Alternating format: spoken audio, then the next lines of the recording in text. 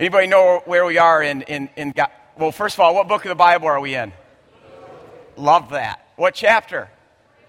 13. Love it. We're just kind of slowly getting through 13. I think we've been in 13 now for 2 months, but we're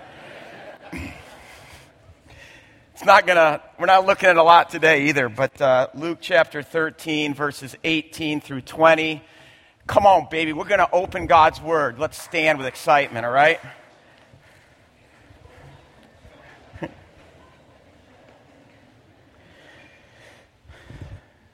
Then Jesus asked, "What is the kingdom of God like?" Already we should just be like, are you kidding me? What's he going to say? He's going to talk about the kingdom of heaven.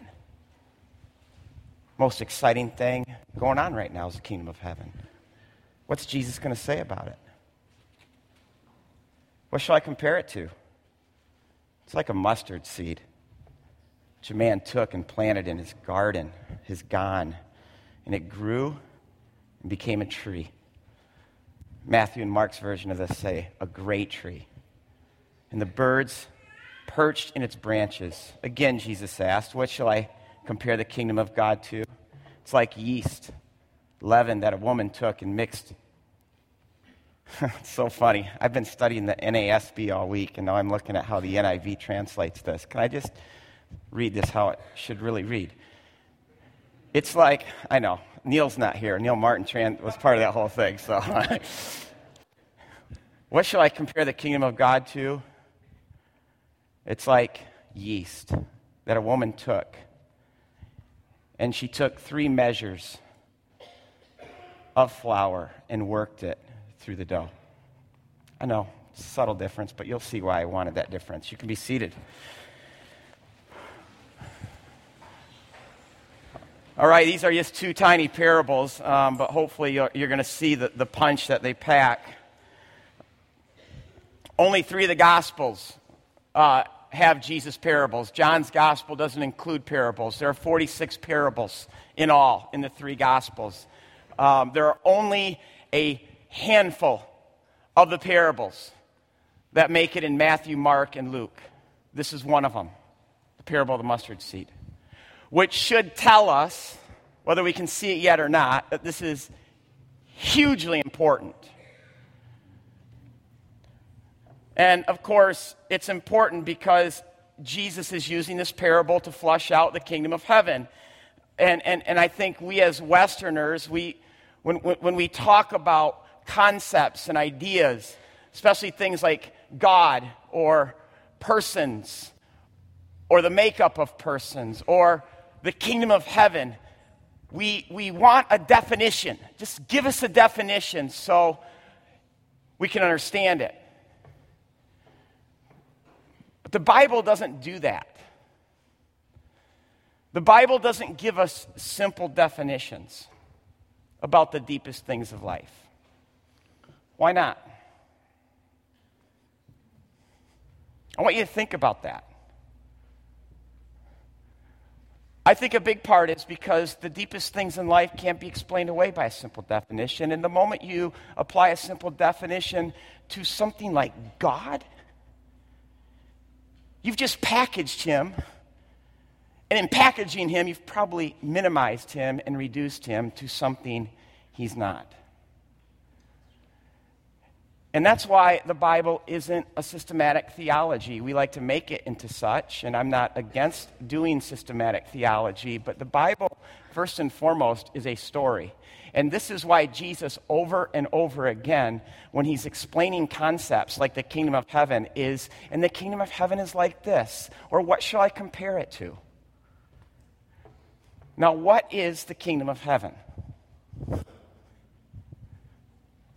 And now you want a definition still. So I'll give you one. I'll give you another angle to look at it, okay? Just a clause. The kingdom of heaven is simply God's salvation. It's God's redemption. That's what the whole Bible is about. It's about God. It's about the salvation, the redemption that he's going to bring, not just to you, but to the whole world.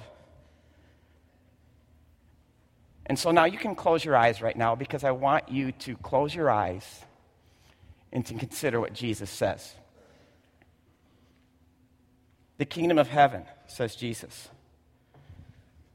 is like a seed that a man took and planted. Where? In his garden. And Jesus says this seed, it takes root and it grows into a tree. And then the birds of the air, they come and they make their nests, their home in this tree. Open your eyes. Can you picture that? I think you can. Now ask yourself this question. How is this picture that you envisioned in your mind a picture of God's salvation? How is it a picture of God's redemption? Just at face value, give me some things. It sounds very peaceful. The garden especially. And I'm not going to break it right now, but garden already should be like taking us somewhere. A tree in a garden. What else? What else can we what are some just, at first blush, some takeaways about the kingdom of heaven? Shade. Shade for who? The birds. Then you have to ask yourself, who are the birds? We'll get to that. What else? What? It's a what? It's alive. It's alive, and it's providing life and shelter and home. Is it top down or is it bottom up? It's bottom up. Is it outside in or is it inside out? Thank you for that prayer this morning. It's inside out. The kingdom of heaven is inside out. It's not external. It starts in here and works itself out. It's unseen. Can't always see it. Can't see leaven. Can't always see that seed when it's in the ground, but it's there, and it's this powerful, unstoppable force. See, this is why Jesus says the kingdom of heaven is like this, and it's like that. There's already just, at first blush, these kinds of things. I want to break this down further because I think when you read a parable, you got to be careful sometimes to match up all the pieces and parts. But in these two parables, I think you can match up all the pieces and parts. So I've broken that down for you. And I don't do PowerPoints near that good. That's just people in the office that do that for me. I just give them the stuff. But thank you. The man, the farmer, Jesus, mustard seed, the kingdom of heaven or the message of it, the garden is the world, the tree is the kingdom when fully realized, and the birds of the air are the nations. It's cosmic too. Can you feel how cosmic this is? The other one, leaven. The woman, don't get hung up on this, is Jesus. The yeast, again, the message of the kingdom. The dough, the whole world. Does this give you hope? A little pinch of the kingdom of heaven when it gets worked into the world. You can't stop yeast. You can't stop leaven. Even though you can't see it, it is this unstoppable force. Okay, Jesus is not going to talk about trees or gardens or a woman with flour unless this stuff is already in the text. Because whenever Jesus talks, in fact, even everything Jesus does, it's commentary on the text. He's explaining the scriptures. So, what scriptures is Jesus explaining? Let's start with the woman. That's why I reread it, because I was giving you some hints. You have a woman with 3 measures of flour. Where is that in the text? Sweet. You guys are going to learn something today. Unless you're just being bashful or you're very tired already. Wake up! Sarah, Genesis 18. One of my favorite stories in the Bible. Do you guys remember the story? The text says Sarah took 3 measures of flour, or 3 seahs of flour. 1 seah is 20 pounds. See, this is where the NIV translates it. Anybody do bread, make bread? Ask yourself, how much bread does 60 pounds of flour make?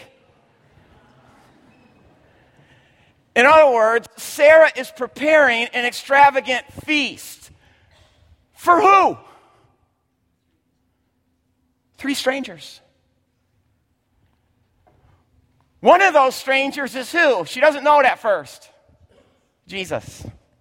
Like, what? Jesus is in the Old Testament? Well, anytime God, this says the Lord, appeared to their tent as a person.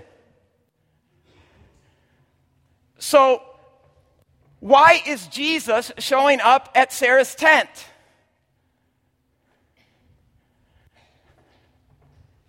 Sodom and Gomorrah. He's come to judge Sodom and Gomorrah.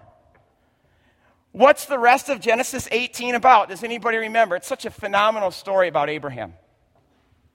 Basically, it's about Abraham pleading with God on behalf of wicked Sodom. He stands in the gap on behalf of this city, and he says, please, God, spare them. He's preaching for them. What does all of this teach us about the kingdom of heaven?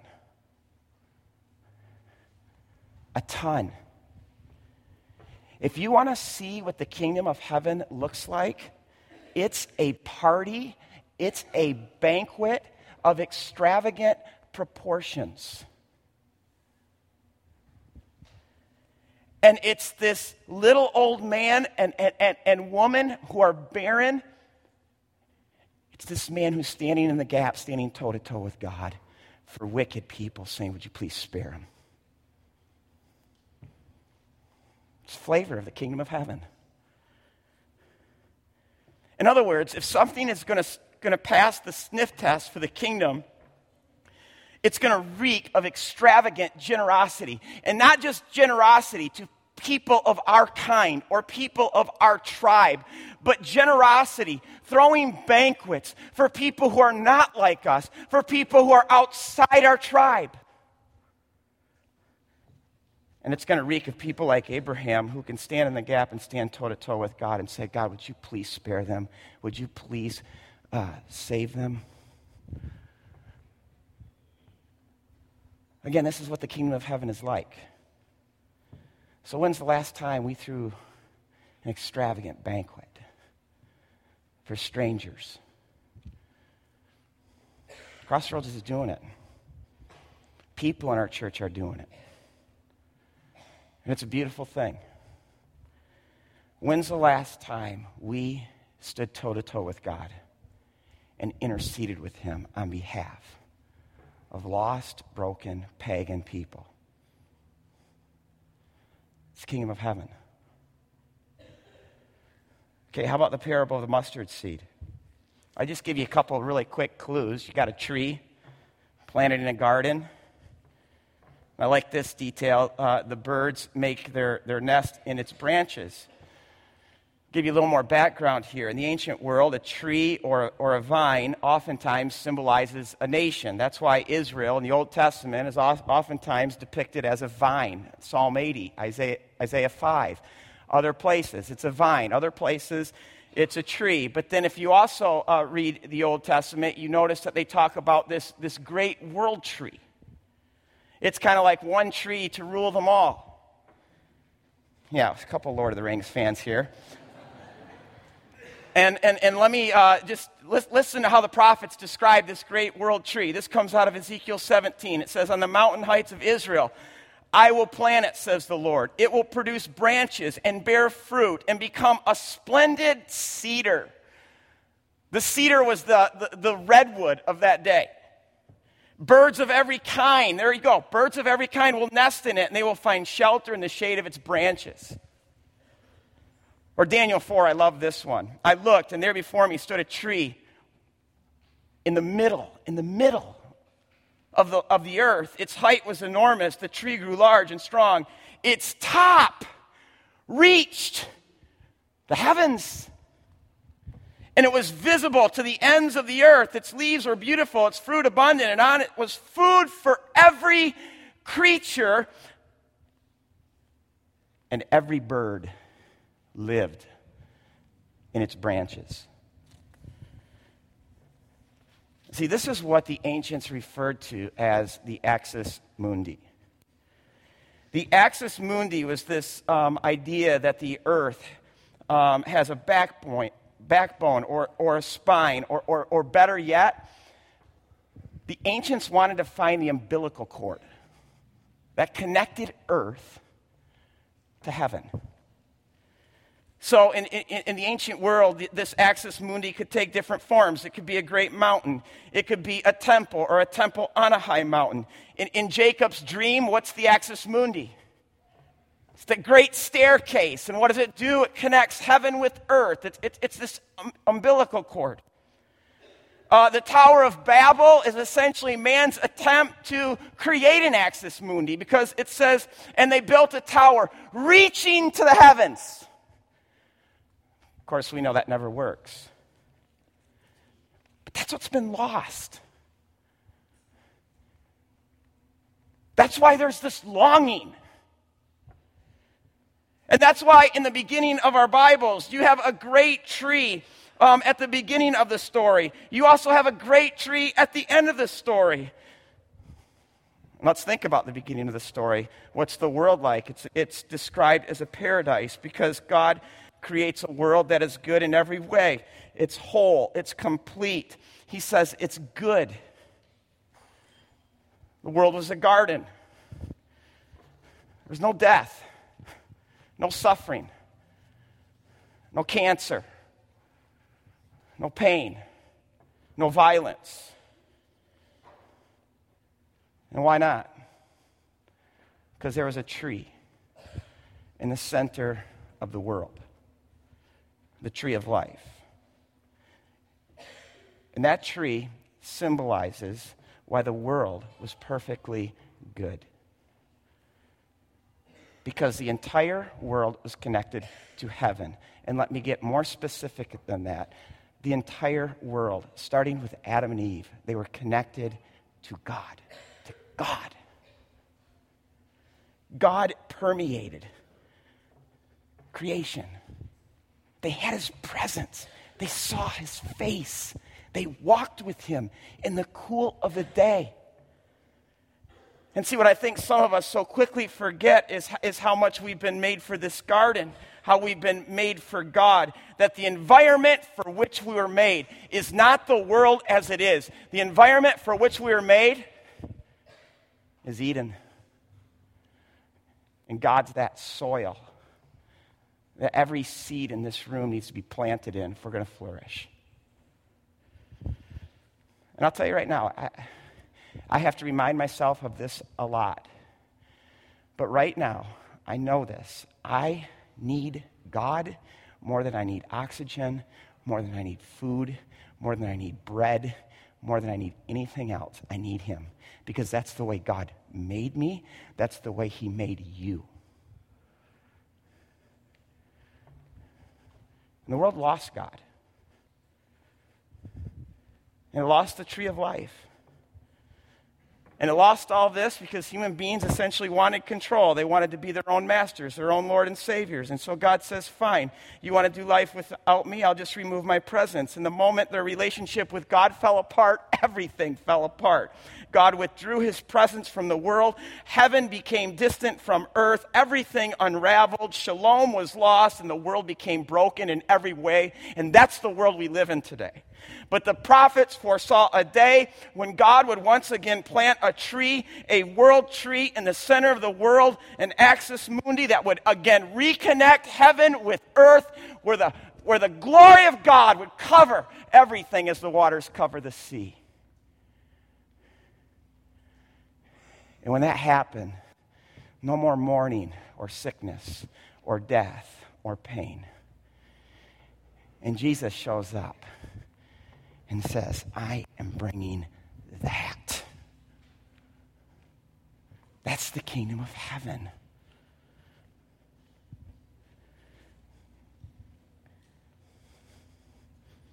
The kingdom of heaven, as Jesus says, the promise of this great tree, it's God once again. He's going to break into this world. He's going to reconnect heaven with earth. He's going to renew the whole thing, the whole thing.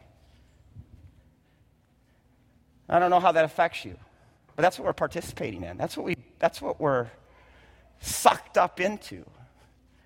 That's what God in us and through us is unleashing.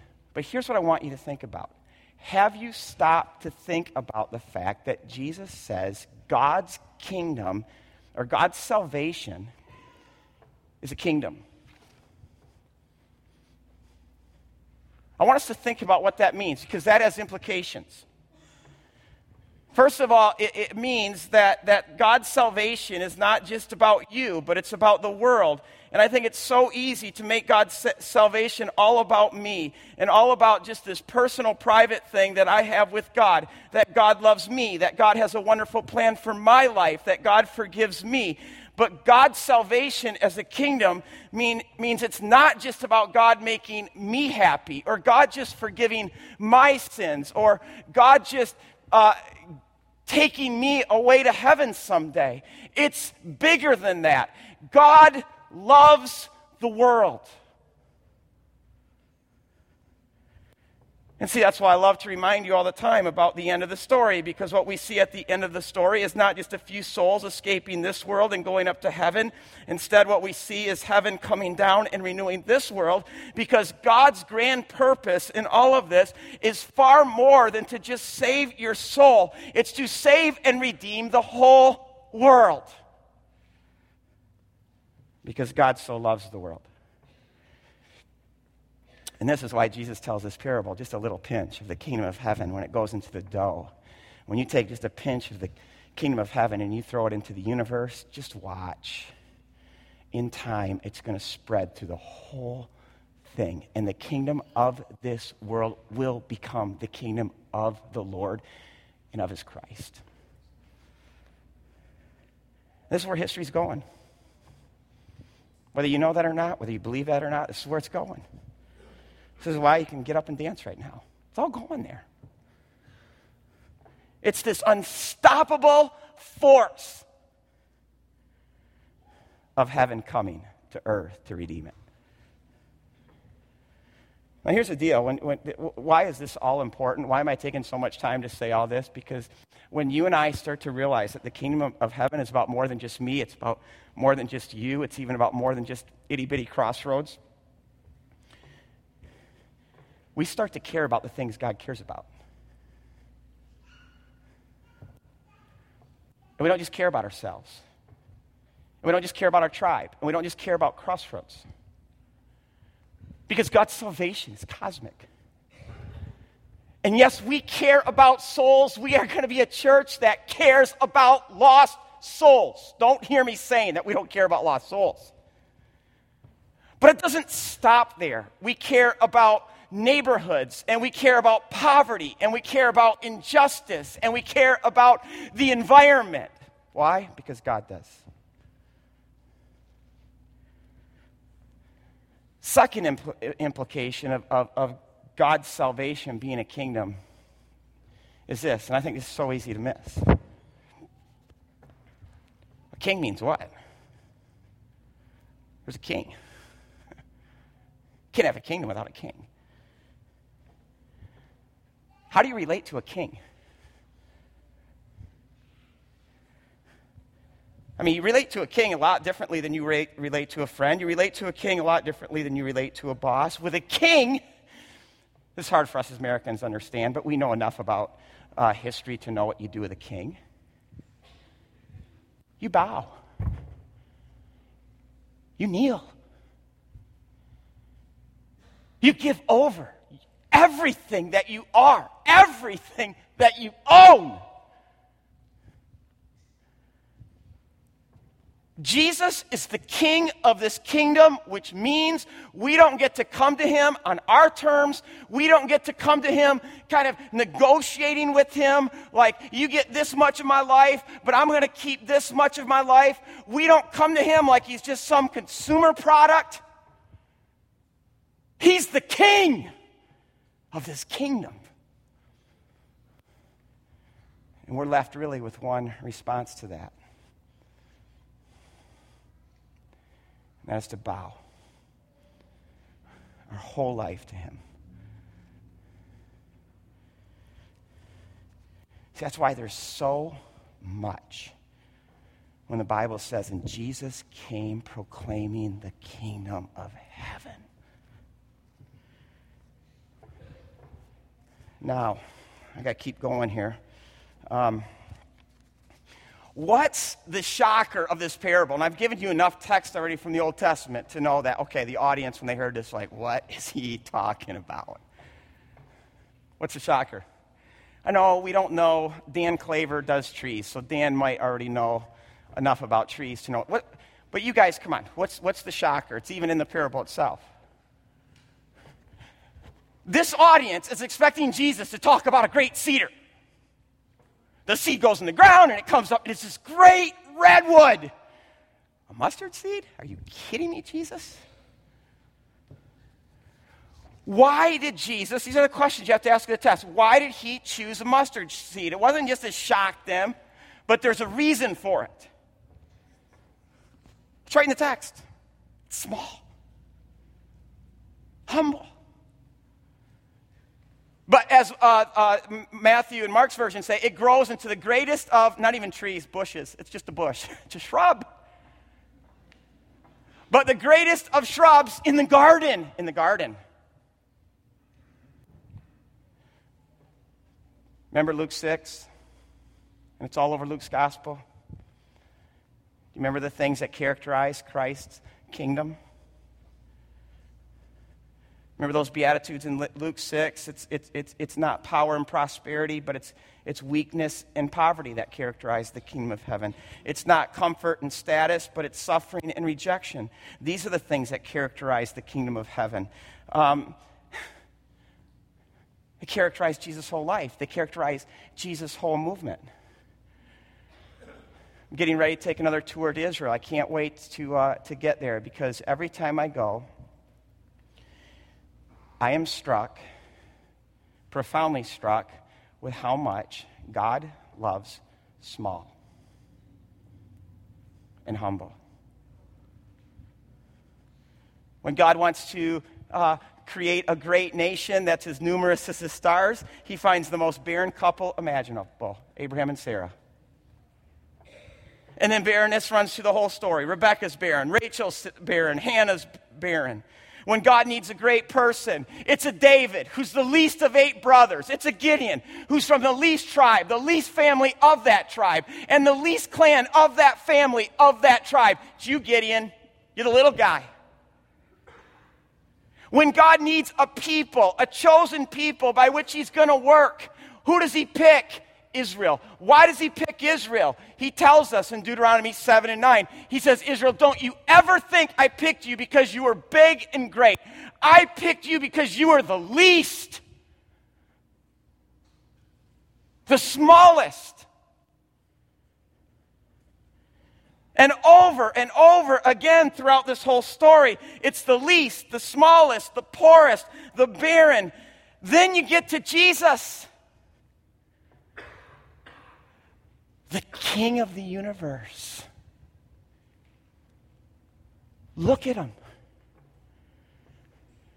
Born in Bethlehem, called the least. Raised in Nazareth. They even say, what good can come out of Nazareth? And look at the people that he picks. Sinners, tax collectors, prostitutes. Who are the people that are flocking to Jesus, gathering around him, more importantly, bowing to him as their king? Sinners, tax collectors, prostitutes, ostracized, the weak, the humble. the little guys. How many different ways does Jesus have to spell this out for us, too? He says so many things, like he teaches the smallest of seeds here becomes the greatest of trees. This is so God's way. He says the way to largeness is through smallness. He says the way to fullness is by emptying yourself. The way up is by going down. The way to power is by giving up power or through weakness. The way to get rich is by becoming poor. The way to be really happy is not to live for your happiness, but the happiness of others. The way to greatness is always going to be through humility. He's saying this stuff over and over again. First shall be last, the last shall be first. The humble will be exalted, the exalted will be humbled. And his values turn the whole world upside down. How do we miss this? Because I think everything we've been taught is to you become great. Be a great cedar of Lebanon. Make it to the top. Rise up. Get, amass, hoard. Make a name for yourself. Be liked. Be in control. These are the things our world values. Yet God's agenda from beginning to end is predicated on small and humble, of going down instead of going up, of becoming little instead of becoming great, of giving up power instead of hoarding power. You know how much God loves small? You know how much he loves barren? He became it. He became a baby. But he didn't just become a baby, he became an embryo. And the God of the universe didn't just become an embryo, he became a single cell. The smallest of seeds. Why? For God so loves the world, which includes you. And he went so far down. He went down into the earth. It says, Jesus says, unless the seed falls into the earth, it remains only a single seed. But if it dies, it produces much fruit. And of course, Jesus is the seed. He's saying, that's me. Right before he dies, he's the single seed. And here's the deal. Think about it. If Jesus had stayed up, you and I would have gone down. But because Jesus came down, you and I get to go up. You know what that seed produced? Do you ever think about what kind of tree? Cross. That's the axis mundi. You want to know what connects heaven to earth? How heaven's going to come down and renew earth? It's the cross. And that cross right now stands in the center of the world. And if you want your life reconnected to God, as Greg already prayed today, there is a way. And the way is through the cross. Come to him.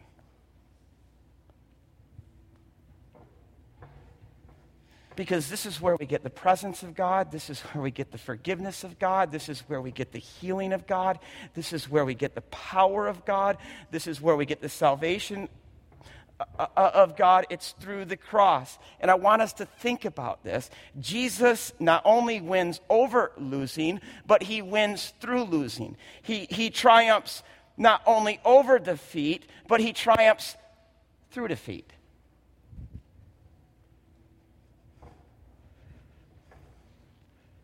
Come to him. I got two applications. First of all, to all the big people in the room right now. For those of you who think you're big shots. In fact, you're the people I'm most concerned about. And I'm not just saying you, I'm saying me too, because my heart can so quickly go there. But this is what I want to say to the big shots, which my heart can go to sometimes. According to the Bible, we are the ones who never get it. We're the ones who never end up really loving Jesus. We're the ones who never end up surrendering control of our lives to him because we don't have to. We have complete capability to control our own lives through our big shotness. I challenge you today, if this is God speaking to your heart, that's what you are. This is a courageous prayer to pray. But Jesus, show me who I really am. Humble me. And do whatever you need to do it. And then pick me up. Pray it. Today, some of you feel really small. You feel worse than small. You feel like your life is a failure. You feel like it's just going down. You've made a mess of it. Here's what I have for you, because this is the good news of the gospel. Go down, but take Jesus with you, because Jesus loves to go down. And take him with you in your downness. And in that place, humble yourself under his almighty hand, knowing that in due time, he will lift you up. Let's pray.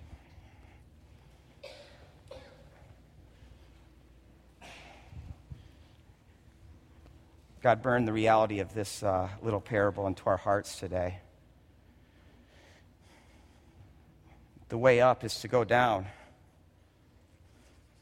And that if we go down there with Jesus the way you went down, you will bring us up. God, we want more than just like a truth in our mind. We want this to be the existential reality of our lives. So God, I pray you would help us to humble ourselves under your almighty hand, knowing that in due time you'll pick us up. Let's just stay here in silence for just a minute.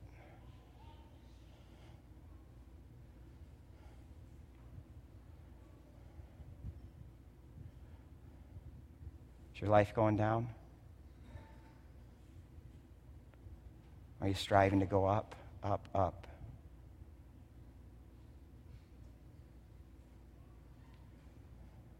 Are you giving up your life? Are you constantly trying to take your life and take things for your life?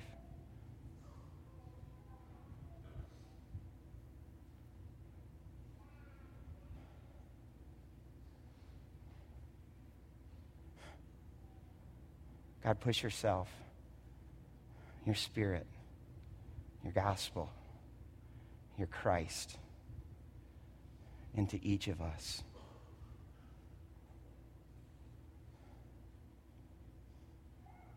For the glory of Jesus. And so the kingdom of heaven could be unleashed in us and through us. In your name I pray. Amen.